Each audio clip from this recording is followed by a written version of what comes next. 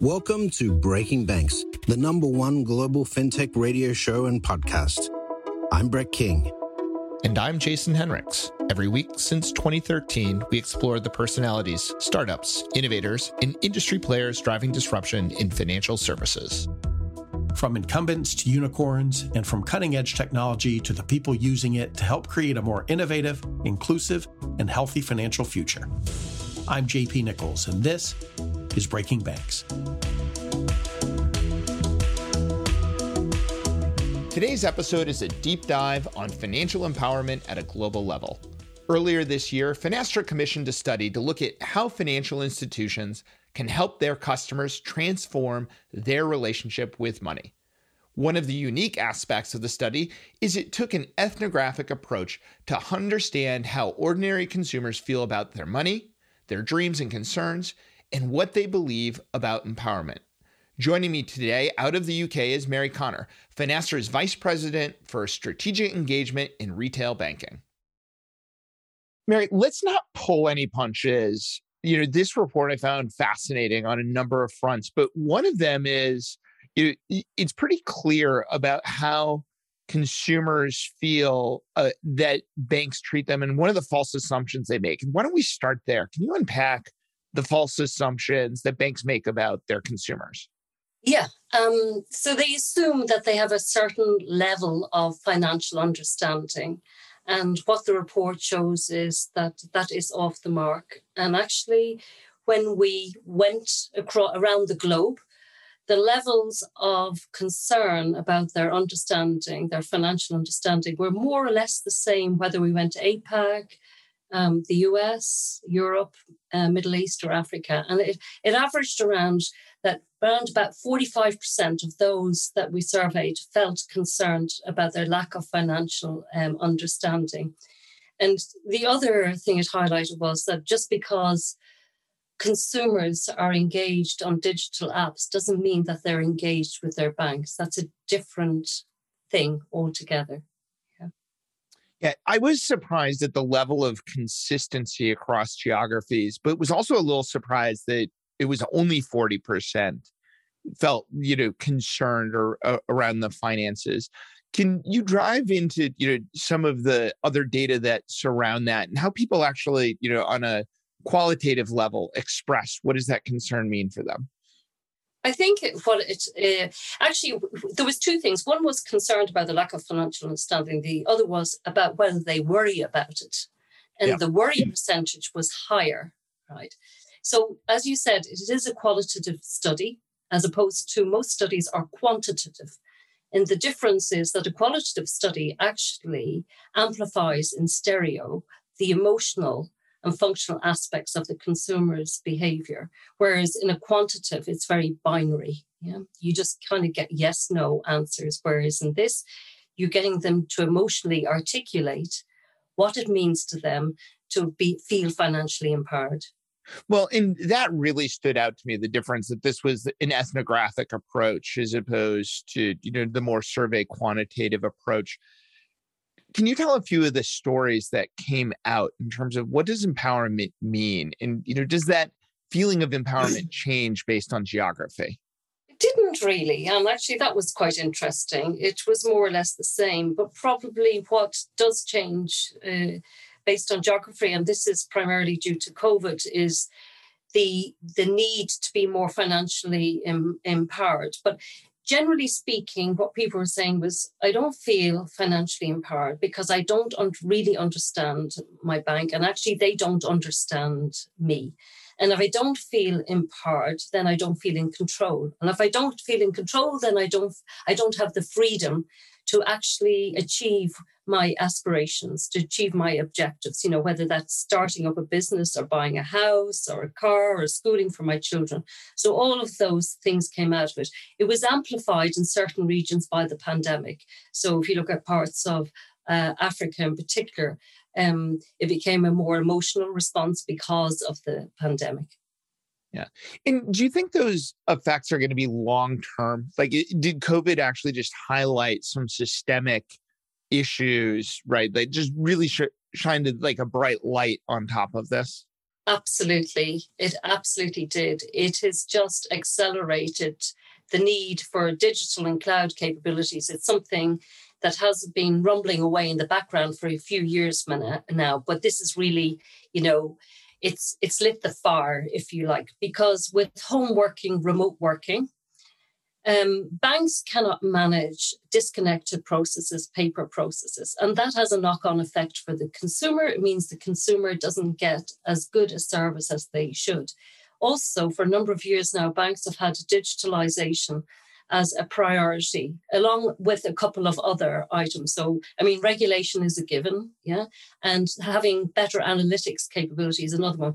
But the digitalization one's been top of the agenda, but they've been very slow to move. And what COVID has done now has accelerated that move. So we see an uptick in the demand for digital capabilities, and that can only be good for financial empowerment and the consumers. Well, there are some that are doing digital well, and those would be the neo and challenger banks, that have come that are, digitally native. Are they doing a better job of this? They, by and large, they are, but they are not the only ones. So if you like, I can give you a few examples of banks that are doing something really, really well. So just let's start with the digital banks. The digital banks have had a clean sheet of paper, right? So they haven't to deal with any sort of legacy real estate, They can just move forward unencumbered.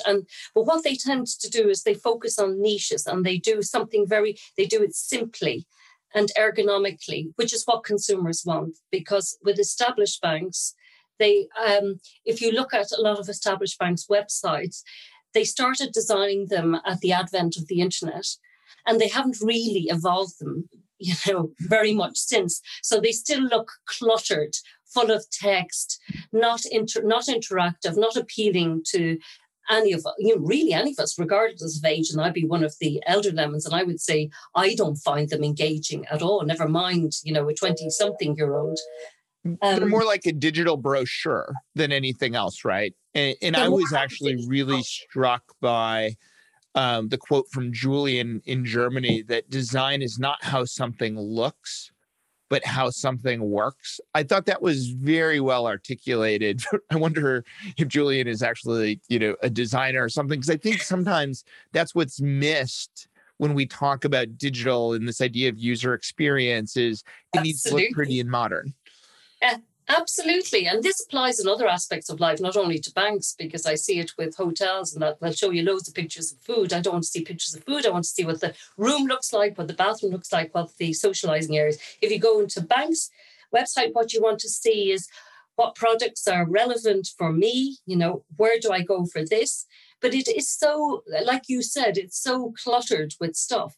So I'm going to give you an example, for me, of what good looks like. If I look at Revolut, which is a European bank, and they're appealing. What we said about the consumers that we surveyed didn't feel financially empowered. So one of their strap lines is budget smarter and never overspend again. And so when you go onto their website, this is one of the things that hits you first. Well, if I'm feeling financially insecure, this is good. This appeals to me. This tells me, gives me confidence. Another example, Tonic Bank in the Philippines. This is the new digital bank that Finastra got up and running very recently. It's hugely successful, the first digital bank in the Philippines. And you go on to the landing page of their website, and it says, fall in love with savings. And it talks to you kind of in very familiar, very personal language. I really liked it, and I've never seen that before. Then I go down to somewhere like South Africa. Time Bank is a wonderful bank, and it's extremely popular in South Africa. And it is another one of these neobanks. But then on the established bank side, probably the best I've seen is Bradesco in Brazil. And I encourage you to go on and look at their website, because you can use Google Translate to understand what they're offering. And one of the things they say, and actually this is one of the things in the report, one of the report is when they do the mind map, and they have their 7 objects that actually represent what they want to achieve financially. On the Bradesco website, it says, the landing page says, simulate your dreams. It's almost like it's a match for the report that we did. And I really liked that. It's really interactive, and it's more than just banking. Yeah. Well, let's talk for a second about the mind mapping, because I found that is a fascinating, approach to understanding, the true emotion. Can you talk about what the mind map was? So the people that we surveyed, and so were across, like we said, like across all the regions, yeah, and they had to bring 7 objects that represented for them what would financial empowerment mean. Yeah. So for one of them, it was a ring. In other words, they'd be able to afford to get married. Yeah. For another lady, and this was a lady in South Africa, she had these fat cakes. That was one of her objects. And that's because she wanted to build a business around making cakes. Yeah. And so she needs to be financially empowered by her bank to enable her to do this. There was a lot of them had car keys in them where they wanted to get a car, or they had a brochure of a house. So they showed that they want to get a mortgage. So it was actually getting them to represent what was going on in their feelings by way of objects in their lives. I found that part fascinating in terms of what it helped pull out is this concept of personalization, which is at the very center of the framework that you outlined. Can you talk a little bit about the role of personalization in empowerment? So I think personalization, the lack of personalization is why consumers feel disengaged from the bank. So going back to what I said at the very beginning, they might have all the digital apps, but they don't feel engaged. Yeah. And this is partly because of personalization. And certainly in my experience, and I bank with one of the top 10 banks in the world. So they have deep pockets. They have all the capability to deliver a personalized experience to me. Do they? Heck, no, they don't. They're offering me at my stage in life mortgages, whereas a friend said to me when they should be offering you a grant for a hip replacement, and that is a joke. But the thing is that they have all the data on me and they still don't personalize it, and I see this across the board. So there's a number of things they can do, right? They can embrace open banking so that they can pull in data of your accounts, but also if you wanted a mortgage from other mortgage providers to help those people wanting to buy a house. They could use contextualization, which a lot of them don't. They must embrace analytics, yeah, because they have a huge amount of data within their organization, but they're not tailoring it to the end consumer. Hence, I get offers for things that are completely irrelevant for my stage in life. Yeah. And that's across the board for everybody. I talk to younger folk in Finastra and they're experiencing the same thing. Oh, absolutely. I actually laugh at when I get an offer from one of my credit card companies. It's, congratulations, your personalized offers have just arrived. And I look at what those offers are. I'm like, do you even know me? Yes. What do you think that these are my personalized offers? It's actually off-putting. Now, I'm curious, when we look at the financial institutions that are sitting on mountains of data, why aren't they doing more with it? I honestly don't know. That is a conundrum for me, especially as I regularly and have done over the last 5 years looked at the investor relations part of banks' websites. And it's been a consistent objective amongst many of them to have better digital and analytics capabilities. So this is why I think now that COVID has arrived, this will help speed this up. I think one part for established banks, I think it's harder because they have data in disparate places, because they have a conglomeration of systems that's, an infrastructure that's evolved over the years that's a bit messy. However, knowing as I do the analytics capability that Finastra provides, there's no reason why they can't combine data from various systems and still give that predictive, prescriptive experience. Yeah. So building on the personalization, there were 4 steps in your framework, the next being around knowledge or education. Where does that begin to fit in, building on top of personalization? So I think that they have to, it's about for me, it's about the ergonomic experience. Yeah. So going back to my example that established banks, because they've evolved their internet since the advent of it, it's very cluttered. Things need to be simpler, cleaner, expressed in language that people understand so that then they can engage better. So they absolutely can do that. And just having a process that is, like I said, very ergonomic, that one step triggers another, but very clearly and very simply. Yeah. Well, and that leads us to step 2 in this pathway to empowerment that you outline is control. And what goes into control?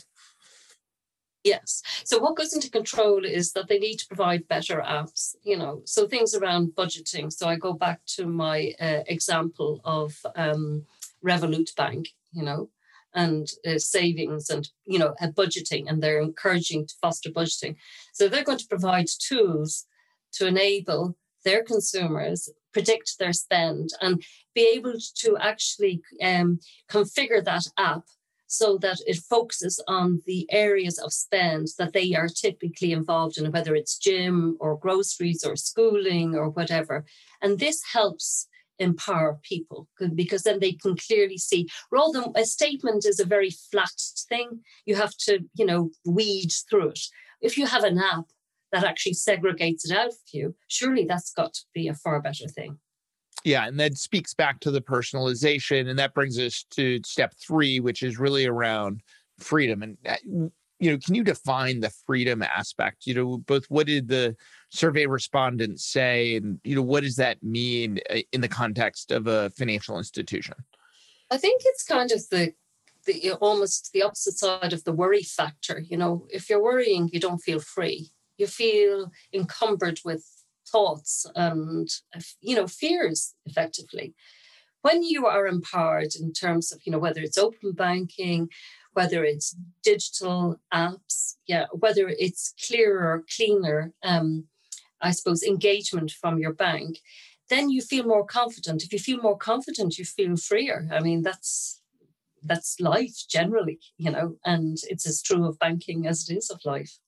Yeah, we had a product designer also coincidentally from the UK on last year and was talking about sometimes the best experience is a non-experience. And that's what I kind of pull from what you're saying, right? Is if I don't worry about my money, that may actually be the best experience, with my budget if I don't have to think about it and worry about it. Well, you know what? That is so true. And when you have an experience, whether it's mobile or internet, right, that is so seamless, you almost don't know what's happening, then that is, by and large, that is a good experience. And, I don't want to mention any travel brands, but 1 or 2 of them have got that down to a fine art. And banks could be doing something similar. Yeah, absolutely. And so last, the 4th step in the journey is really about the empowerment. And so how did the survey respondents talk about empowerment? What does empowerment mean to them? Empowerment meant to them, it meant simplicity.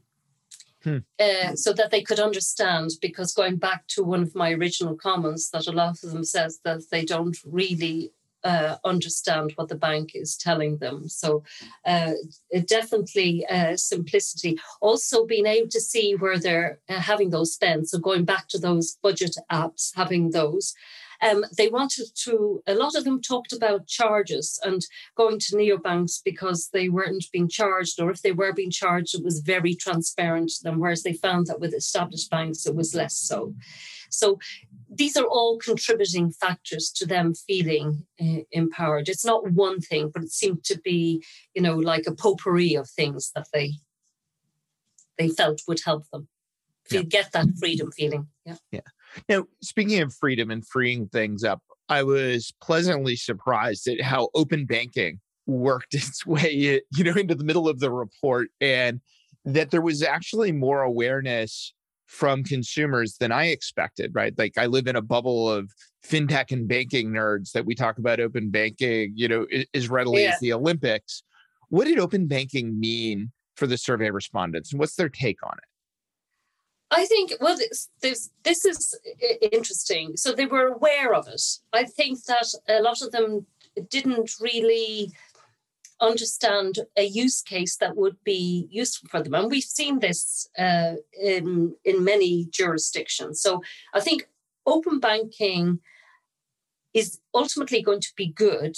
I think that banks haven't been very good at promoting it and promoting the benefits of it and giving, precise use cases that will illustrate those benefits. And one of the best ones I heard was where they pull in, was about the mortgages, where they pull in data. You have a mortgage, they pull in data from other mortgage providers and give you a comparison and therefore give you a choice. And that's enabling you, and then it's empowering you. So that was one use case. It's one of the most useful use cases I've heard. How do consumers respond when it comes to that trade-off between there might be some benefit, but what about my privacy? Majority of them were not worried about their data. They kind of feel it's all out there anyway. And the other thing is they seem to trust these big, either whether it's telecoms or cloud providers. They kind of feel that they're all using, Snapchat, Instagram, Facebook already. So their data is out there. So they seem to be less concerned about that. So let's talk about trust for a second. What did you learn about trust? And do these customers trust their financial institutions? Do they feel differently about the challenger banks or digital only? I think they feel that the digital banks give them an easier ride for the simpler transactions in life, but they still trust the established banks, I guess, because they've been around for a long time. They see them as big institutions, a bit like a big rock foundation to your house. So they would still use them for probably main life events, like mortgages, for example. But for their day-to-day living, they seem to be more leaning towards the new banks. Well, and there was an interesting, learning related to how the incumbents feel about both the trust they engender and this idea of they're reachable as it relates to branches. Did you have other findings related to how, this digital only versus the role of the physical world is manifesting itself? So a lot of them didn't see any need to ever go into a branch of a bank. Yeah. And what we're seeing, particularly in Europe, is that, the branch network is shrinking. My personal opinion is it won't go away totally because banks haven't figured out how to digitalize some more complex processes or use cases. So, thinking about how in a divorce situation or in a bereavement situation, or other, key life events, they haven't figured out how to automate that.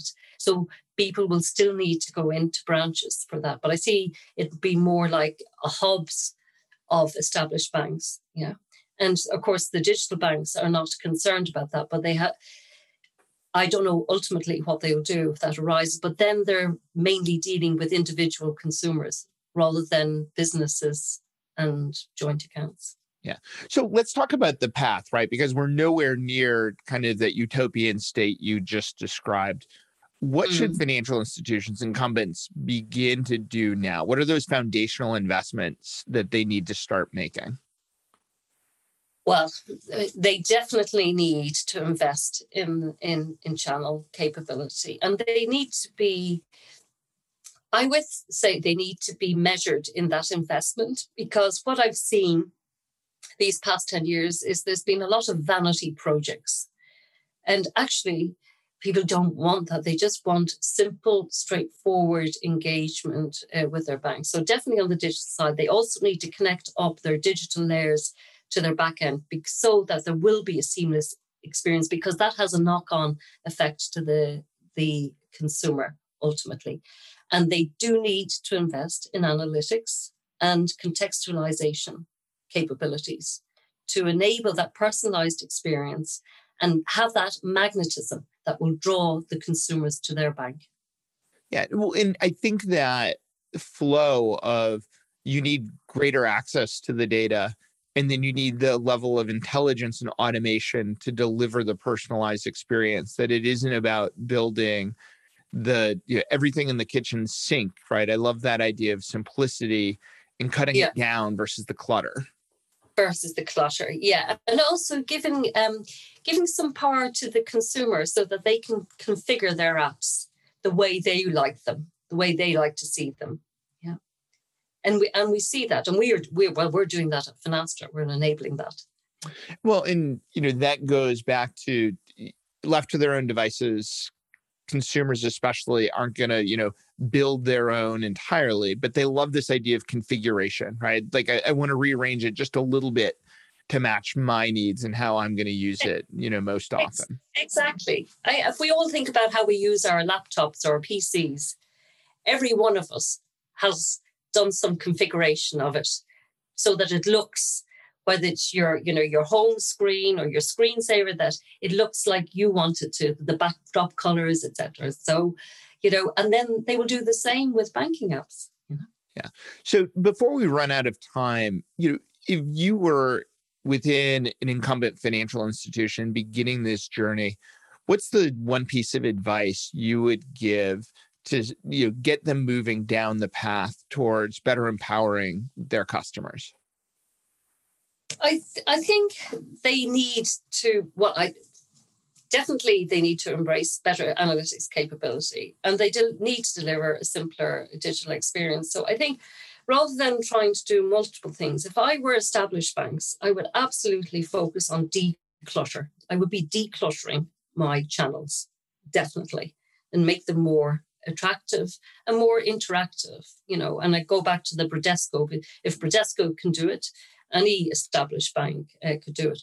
For the challenger banks, so the new kids on the block, well, they may have their own challenges down the line because they're going primarily after niche markets. So when they want to diversify, they will have to think long and hard about how they do that and where they want to go into, where they want to invest their money. But for established banks, definitely for me, the key word would be declutter, invest in analytics and digital capabilities. Well, that decluttering, right? Like that is such a brave step to take.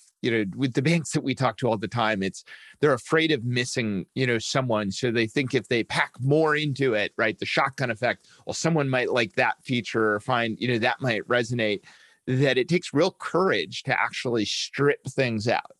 Absolutely. But when you go into some of them, you can't see the forest for the trees. And the very thing you're looking for is the thing you cannot find, So they need to use more graphical capability and less text. Yeah. Yeah. And I think if they do that, then that would be a really good starting point. So if any of our listeners want to find a copy of the report or learn more about this and the approach, where can they find these resources that Finastra has commissioned?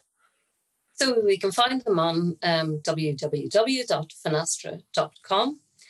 And if you want to look at some of the fintechs that we engage with, because we have our own marketplace platform on Microsoft Azure, encouraging innovation for those banks who really want to consume it, then they can go to www.fusionfabric.cloud. And there they will see the fintechs that we are engaging with and that are helping banks with those digital experiences. Fantastic. Well, thank you, Mary, and thank you for commissioning this survey and really bringing a level of personality to what can be very dry when we talk about empowerment and consumer behavior. I found the stories fascinating and love the quotes and just the entire approach of, using the mind mapping. That in itself, breaking away from the herd was a brave step taken by Finastra. Well, it was. I think it gives a nice stereo feedback from banking consumers rather than the traditional sort of mono feedback. Yeah, absolutely. Thanks for being on the show. Okay, it's a pleasure. Thank you. That's it for this week. If you like the show, make sure to give us a 5-star rating on your favorite podcast platform, or share it with a friend, or share it on social media. We'll see you again next week with more Breaking Banks.